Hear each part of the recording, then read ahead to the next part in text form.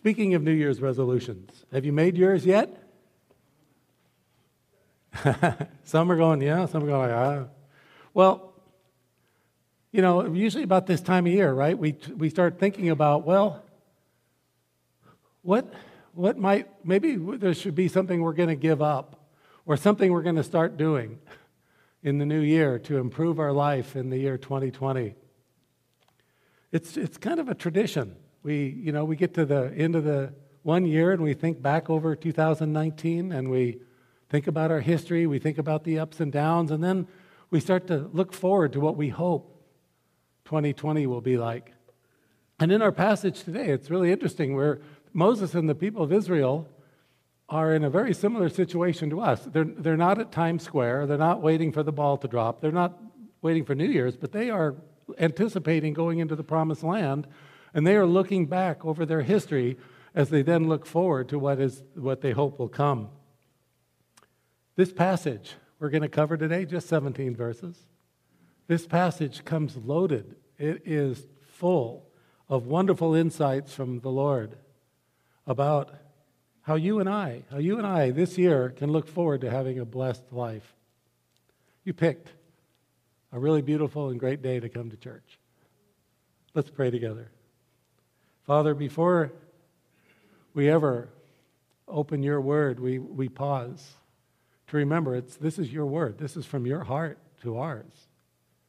And Father, even though our Bible is written in English, some of the things you talk about are above us. They're mysteries. They are things that are about you, Lord, and you are bigger than us, and we have trouble understanding sometimes. But when we rely on your Spirit, you can teach us and we can learn. And I just pray today we would all come to this passage with open hearts and open ears to hear your voice.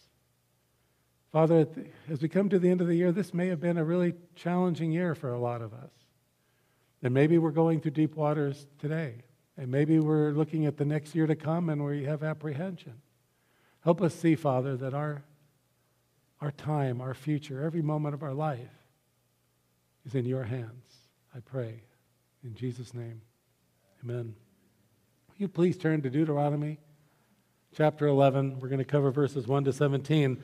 And since we're still sort of in the Christmas season, I thought we would start with a quote from Charles Dickens. Remember, Dickens wrote the Christmas story, the story of Scrooge. Here's what Dickens said. Dickens said, "Reflect upon your present blessings, of which everyone has many, not on your past misfortunes, of which all of us have some." Dickens suggests something that I think we probably would all agree is true, that we tend to remember our troubles more than we focus on our blessings. Think how much our life changes, our outlook changes when we look upon the blessings of God and keep those upmost in our mind instead of our troubles. C.S. Lewis wrote, "When we lose one blessing, another is often most unexpectedly given in its place." I love this because C.S. Lewis reminds us that God works in unexpected ways. He just does. And when one blessing goes away, God always has something else for us. But sometimes the blessing that God has for us is in disguise. Chuck Swindoll said, "We are all faced with a series of great opportunities brilliantly disguised as impossible situations." Chuck is right. No matter what happens in our lives, in your life, in my life, you and I can know for certain that God is in control. God is in complete control all the time. We are truly blessed when we learn to have confidence in the Lord no matter what, especially when we're going through difficult, even impossible-looking situations. In our passage today, Moses is going to tell us how much God wants, in fact, how much God loves to bless you and me when we love and obey him. So let's read chapter 11. We're going to read the first 7 verses together, verses 1 to 7. Moses says, "You shall therefore love the Lord your God and always keep his charge, his statutes, his ordinances, and his commandments. Know this day that I am not speaking with your sons who have not known and who have not seen the discipline of the Lord your God, his greatness, his mighty hand, and his outstretched arm. and his signs and his works which he did in the midst of Egypt to Pharaoh, the king of Egypt, and to all his land? And what he did to Egypt's army, to its horses and its chariots, when he made the water of the Red Sea to engulf them while they were pursuing you, and the Lord completely destroyed them. And what he did to you in the wilderness until you came to this place, and what he did to Dathan and Abiram, the sons of Eliab, the son of Reuben, when the earth opened its mouth and swallowed them, their households, their tents, and every living thing that followed them among all Israel. But your own eyes have seen all the great work of the Lord, which he did. Moses begins. Did you see that right at the beginning? He says, you shall therefore love the Lord your God. In other words, there's a reason why. There's a reason why the people should love the Lord. Let's remind ourselves of what that reason is. It's in chapter 10. Pastor Drew covered this 2 weeks ago, but since Drew, we've had Pastor John, then we had Christmas, so we've probably erased everything that we ever knew about chapter 10. But very quickly, a summary of chapter 10, Moses goes through all the many ways God has blessed and poured out his mercy and his love on the people. Let's look at just the last verse of chapter 10, Deuteronomy 10:22. This is how that chapter concludes. Moses says, your fathers went down to Egypt, 70 persons in all, and now the Lord your God has made you as numerous as the stars of heaven. Here's a real tangible blessing that Moses is talking about. He's talking about a family you may have heard of, the family of Joseph. And they went to live in Egypt to escape a severe drought in their homeland. And God blessed this family of just 70 people. And over a period of about 300 to 400 years, these 70 people grew into the nation, the Hebrew nation, with a population more numerous than the stars in the sky. So in verse 1 of chapter 11, Moses says, because God is so good, because God is so faithful, because God is already blessing you so much, your only acceptable response is to love and obey him. Yeah, amen. Absolutely. You know, Jesus had a lot to say about love and obedience. In John 14:23, Jesus said, if anyone loves me, he will obey my word. And my Father will love him, and we will come to him and make our abode. We will make our home with him. The we means God the Father, God the Son, and God the Holy Spirit. When you and I choose to obey the Lord, we are not trying to earn his love. We already have his love. So our obedience does not earn the love of God. Our obedience is in response to the love of God. Our obedience is how we show our love to our God, who loves you and me more than we can possibly fathom. I think that's what eternity is going to be all about for us. I think it will take all of eternity for you and I to fully understand how much God loves us. So Jesus said, when we give our hearts to him, he gives us the greatest blessing in the entire world. He fills our life with himself. He fills our life with himself. So we can have a personal relationship, not a religion, but we can have a personal relationship with the Lord. We can have a personal relationship with our Creator. We can have a personal relationship with our Savior. You and I may or may not be blessed with wealth in our lifetime, but every single one of us can be rich in Christ. To be rich in Christ means that Jesus saves us. He saves us from death. He saves us from the wrath of God. Jesus frees us from our slavery to sin. Jesus restores our broken lives, and he fills us with his Spirit. Jesus fills us with his love, his peace, his strength, his joy, and his truth, now and forever. When this earthly life is over, whenever that happens, you and I, we have the greatest retirement plan in the universe. We get to go home to heaven, to be with Jesus and be with each other forever and ever. In Scripture, the command to love the Lord is not a command to have some certain warm feeling about God. Feelings come and go, right? Sometimes we feel close to the Lord, sometimes we don't. God is not commanding you and me to feel something. God is commanding you and me to do something. Jesus said it very simply in John 14:15. You know this passage. If you love me, you will keep my commandments. You and I can give God all sorts of things. We can give him our time. So many of you do. We can give him our money. But none of that matters. None of that matters to the Lord if we do not give him our whole hearts. In the last book of the Bible, in the book of Revelation, chapter 2, look what Jesus says to the church at Ephesus. Revelation 2:2-4. Jesus says, I know your deeds and your toil and perseverance. Jesus knows all about their hard work.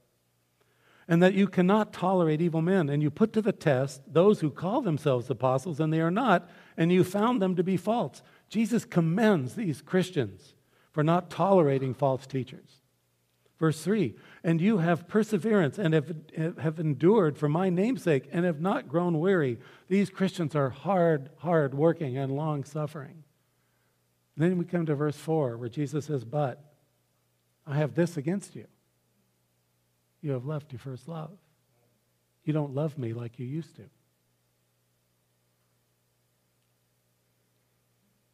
Love is beautiful when it's growing, but the decay of love is a tragedy. Love can decay in a marriage. Love can fade in a family and in a friendship. Love for Jesus can decline in a church and in our hearts.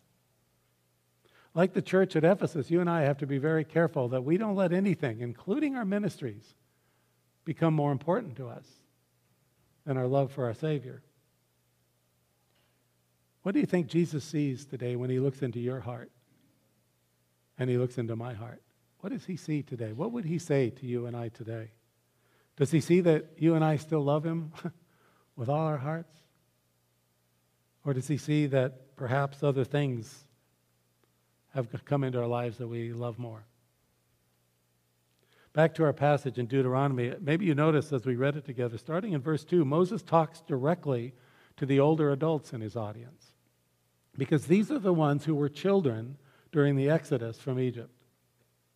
These were the ones who were eyewitnesses to the miracles God performed to break Pharaoh's will to let the Hebrews leave Egypt, leave their slavery. In the book of Exodus, we read how God sent 10 devastating plagues on Egypt to convince Pharaoh to let the Hebrew slaves leave Egypt. And it started when Moses' brother Aaron touched the Nile River with his staff. And the Nile River water turned to blood. In fact, all water in Egypt turned to blood. Even the water they had stored in stone jars turned to blood, which meant all water throughout the land of Egypt was undrinkable. This was only the first plague. More plagues came. Each one was worse than the one before it. Then the 10th and final plague was the death of every firstborn Egyptian child, even the firstborn among the animals. But the firstborn among the Hebrews that were in the land were spared because the angel of death passed over the Hebrew houses that marked the doorposts and marked the lintel across the top with the blood of a lamb. This was a sign of the coming Messiah, wasn't it? It was the sign of what Jesus, the Lamb of God, would do on the cross when he shed his blood to save you and I from the death penalty of our sin. This older generation Moses is talking to witnessed these plagues. They saw the angel of death spare their family when they were children. They got to see that. They also saw God drown the world's most powerful army at that time. After Moses and the people left, remember, Pharaoh changed his mind. And he chased after them with his horses and chariots to slaughter everyone. Pharaoh thought he had his former slaves trapped at the shore of the Red Sea. But God parted the Red Sea so Moses and the people could walk across it. Pharaoh thought, well, okay, if they can walk across it, so can we. So then he sent his army in to chase after them, to slaughter them on the other side. But God closed the waters over the top of this powerful army and drowned them. Later in the wilderness, this same generation got to see God do more miracles. like food came down from heaven every day. They saw God produce water out of a rock in the middle of the dry desert. And their clothes and their sandals never wore out over 40 years of wandering. I wish I could still fit the clothes I wore 40 years ago. That would be a miracle. All through the book of Deuteronomy, we've seen Moses reminding the people of things they should never forget. But aren't we just like the people of Israel sometime? Don't you marvel at the stupid things you can't forget and the important things you can't remember? Right? Here's an example. 4420. 4420. That was the combination of my high school locker. Yep. If I can remember that kind of absolutely useless information, why do I struggle sometimes to remember the Word of God and the faithfulness of God in my life? When we forget the Word of God and the faithfulness of God, we become worriers instead of warriors. And a life of fear is not the blessed life that God wants for us. It's not how God wants us to live. Do you ever count your blessings? Do you do that? You ever count your blessings? When you count your blessings, do you include God's discipline in your list? When you're thanking Him for your good looks and your health and all the other things, do you thank God for the hard lessons He's taught you? You ever do that? In verse 6, we're going to read verse 6 again because Moses reminds the people of God's tough love. Let me read verse 6 again to you. He says, Moses said, "You saw what God did to Dathan and Abiram, the sons of Eliab, the son of Reuben, when the earth opened its mouth and swallowed them, their households, their tents, and every living thing that followed them among all Israel." Moses is reminding the people of how God responded to a very ugly rebellion in the wilderness.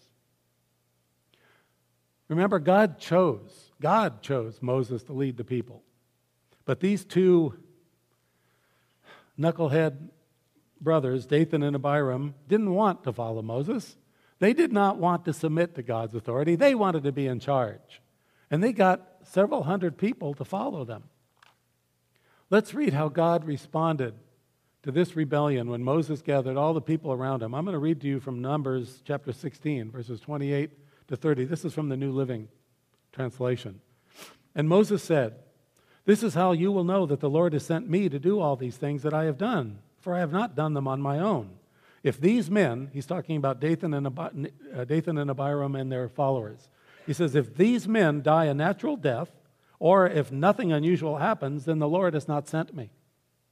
But if the Lord does something entirely new, and the ground opens its mouth and swallows them and all their belongings, and they go down alive into the grave, then you will know that these men have shown contempt for the Lord." Moses wasn't fighting for his. He didn't care what they said about him. They were showing contempt for the Lord. Verse 31, Moses had hardly finished speaking the words when the ground suddenly split open beneath them. The earth opened its mouth and swallowed the men. It swallowed Dathan and Abiram, along with their households and all their followers who were standing with them and everything they owned. Verse 33, so they went down alive into the grave along with all their belongings. The earth closed over them, and they all vanished from among the people of Israel. What a terrifying thing to witness. Can you imagine what that would be like to see that? The screams that you'd hear, the shock of watching that happen. What a horrible thing to witness and to remember. But it's important for you and I that we do witness, we do learn, and we do remember the lessons the Lord's taught us. It's really important for us to remember them. In Hebrews 12, verse 11, it says, all discipline, for the moment seems not to be joyful but sorrowful. Yet to those who have been trained by it, afterwards it yields the peaceful fruit of righteousness. The wonderful news for us is this. God fully understands, even better than we do, how weak we are. God gets it. God knows our weaknesses. God knows that even though we love Him, and even though it is the desire of our heart to obey Him, sometimes we fail to obey the Lord. Sometimes we disobey the Lord we love. So God gently just guides us back to Him when we disobey Him so that we can repent and be forgiven. But when we ignore the Lord's gentle training, God can be less gentle to get our attention. I don't know if you've ever been in that situation. I have. In the short term, the discipline of the Lord is unpleasant. But in the long term, that's what we need to look at. That's what the Bible's talking about. In the long term, His discipline keeps us on His path. And walking His path is the most blessed path you and I can walk in this world. Starting in verse 8, Moses reveals some other incredible insights into how God blesses our love and obedience. Look at verse 8. He says, "You shall therefore keep every commandment which I'm commanding you today, so that you may be" what? What's that word? Strong. So that you may be strong and go in and possess the land into which you are about to cross to possess it. This verse contains a surprising statement maybe you haven't realized before. Obedience to the Lord makes us strong. In other words, submitting to the Lord is not a sign of weakness. Submitting to the Lord is a source of overwhelming strength. When you and I submit to the Lord, when we obey the Lord, it is not a sign of weakness. It is the source of overwhelming strength. You and I can experience the real power of God in our lives when we love Him with all our hearts and we obey what He says. Look at verse 9. "So that you may prolong your days on the land which the Lord swore to your fathers to give them and to their descendants, a land flowing with milk and honey." The promised land is often described as a land flowing with milk and honey. This does not mean that the terrain is really like something from Willy Wonka. It wasn't literal that the rivers were a little sticky because they were flowing with milk and honey. The phrase "flowing with milk and honey" means something much more wonderful. It means whatever small sacrifices the people make to obey the Lord, God is going to bless them and make it well worth their while. You and I cannot outlove the Lord. The blessing of obeying God always far outweighs whatever little sacrifices we make to obey Him. The regrets you and I have in life comes from our disobedience to God, not from our obedience. Verses 10 to 12.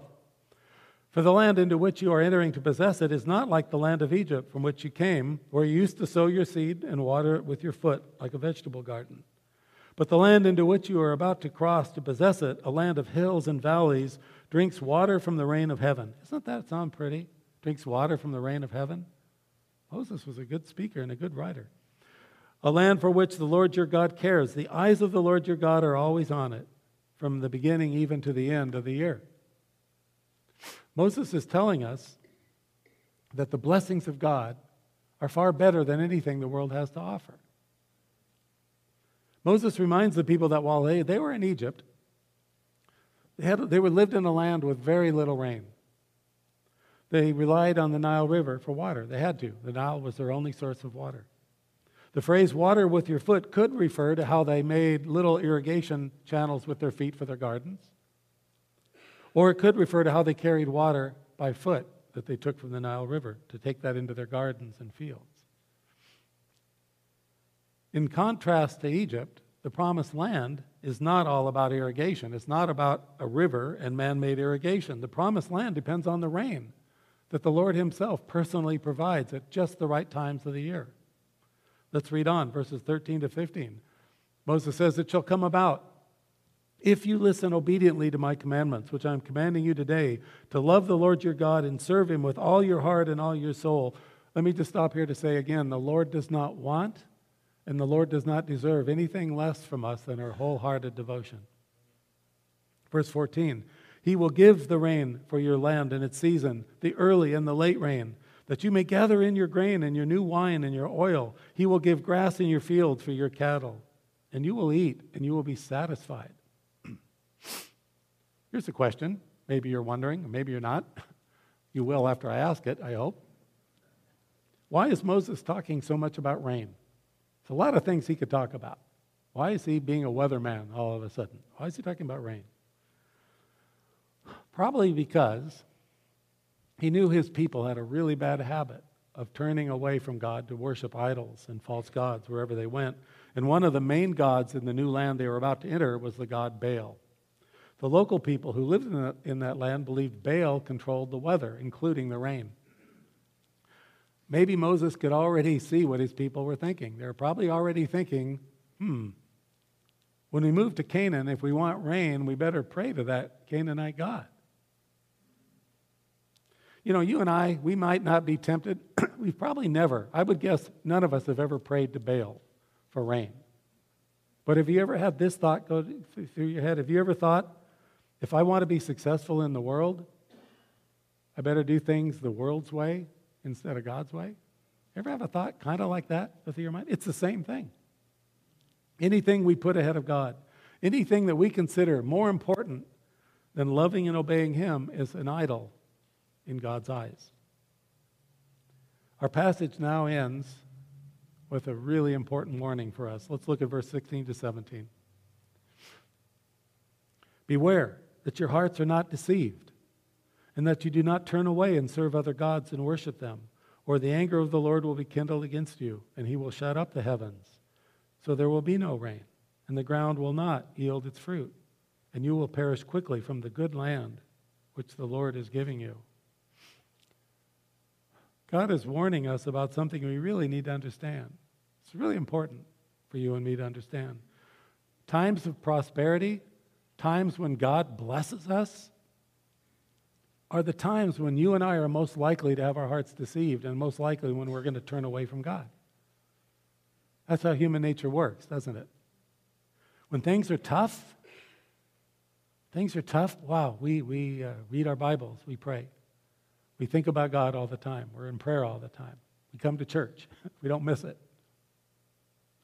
But when God removes the trouble and we're walking in the sunshine and all is well in our world, we tend to relax. And when we relax, we tend to take our eyes off of God. We're not laser focused on the Lord anymore. We're looking around and we start to see other things that become more important to us than loving and obeying our God. It's wonderful to see that God led His people to the promised land where the need for rain would keep His people focused and dependent on Him all the time. This is actually one of God's greatest blessings in your life and in my life, but it's one of those blessings that is in disguise. Sometimes God puts us in a situation where we really need to depend on Him for a long period of time. And this is exactly the kind of situation where we pray, Lord, get me out of this. I don't want to be in this long situation where I have to depend on you. Lord, save me, fix my problem, hurry. Lord, hurry, answer my prayer.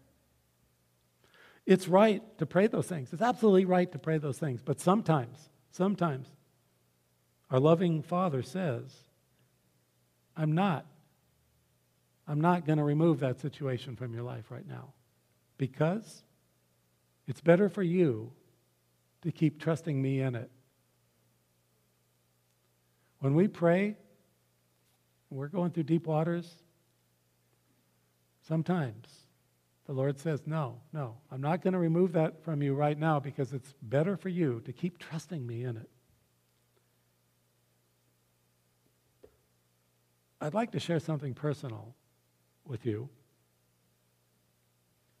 about being in a long-term rely on the Lord situation. As some of you know, I was diagnosed with kidney cancer in 2016. Since then, I've had surgeries and I've had treatments, and you have been praying for me, and it's been wonderful. But the Lord, so far, has decided not to make me cancer-free yet. I am grateful to God because I've had what the doctors call a major response to my treatments. I'm in remission. I feel great. I do. I have not felt this good in years. I feel great. So please, there's no bad news coming. I'm telling you, I feel great. But I do have just a couple of tiny nodules in my lung that they're watching. because it's common for kidney cancer to spread to the lungs. In fact, I did have one small nodule removed a few years ago that was cancer. I also only have one kidney, so doctors have to monitor my kidney function. So every 3 months I go to the Norris Cancer Center at USC for a CT scan and blood work.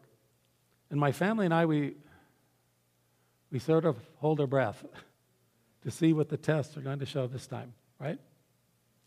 We trust the Lord. We trust the Lord, of course, but it's still a little nerve-wracking to see that date come up every 3 months to go back to USC. But again, I'm stable. I'm in remission, so no bad news. But as the Lord would have it, while I'm preparing this message, my December scan revealed a cloudy area in my lung that hasn't been there before. So that sets off bells at USC. Anything with my health, they react to. So I was back in the hospital a couple of weeks ago, just overnight, just for the day. I went to sleep. That was my job. I went to sleep. And then the wonderful doctors explored my lung with a camera and a needle biopsy instrument. Medicine is amazing. And then they ran a bunch of tests, and my family and I, we waited for what felt like a really, really long week to get the results of all the tests they ran. The results came back, and the cloudy area in my lung, the new cloudy area, is not cancer. It's an infection that they can fix with antibiotics. So that's great. But there is a tiny little nodule they found in there that very, very likely is just part of the infection. It's probably just part of the infection, but it could be something else. We're trusting the Lord as we now wait for the February scan to see what that might tell us. Sometimes my family and I wonder why God just doesn't make those nodules go away. They're small, Lord. Can't you just get rid of them? Then we don't have to worry. We don't have to rely on you, Lord, if you just get rid of those. But then I look at this bracelet that I wear. My daughter Annie gave me this bracelet. Maybe you've noticed it on my arm before, I don't know, but I never take it off. Everyone in my family wears one. Even my 10-year-old granddaughter in Tennessee wears one. It's orange for kidney cancer. My daughter Annie had it printed with these words. I'll read you the words. It says on here, it says, pray, give thanks, repeat. Pray, give thanks, repeat. Pray, give thanks, repeat is the best way. It's the blessed way to go through the twists and turns and the ups and downs of life. Pray, give thanks, repeat means my situation and your situation is firmly in the Lord's hands. And being in the Lord's hands is the best place you and I can possibly be, especially when we're scared sometimes. The Lord is real. His word is true. And while cancer, as a lot of you know, is not a fun road, it is a blessed road. It's more blessed than I can describe. Let's all make a New Year's resolution to worry less and rely on the Lord more in the year 2020. Let's love and obey the Lord with all our hearts and have a really blessed new year. Our worship team, would you come on up, please? And our prayer team is going to be right over here to my left, your right. At the end of service, if you would like prayer for anything, please come up. We have people that would just love to pray with you. Let me close in prayer. What can we say to these things that we've read today, Lord, other than thank you? We believe you. We trust you. We love you. And we want to show our love and faith in you by obeying your commandments. It's really the desire of our hearts. You are the Lord our God, our Creator, our Savior, and the sustainer of our lives, every moment of every day. From you alone comes every blessing. From you alone, Lord, comes every good and perfect gift. Father, forgive us for wandering off your path sometimes. Forgive us for loving anything more than we love you. Fill our lives with your presence. Fill our lives with your love, your strength, your peace, and your truth, we pray, in the name that is above every name, our Lord Jesus. Amen.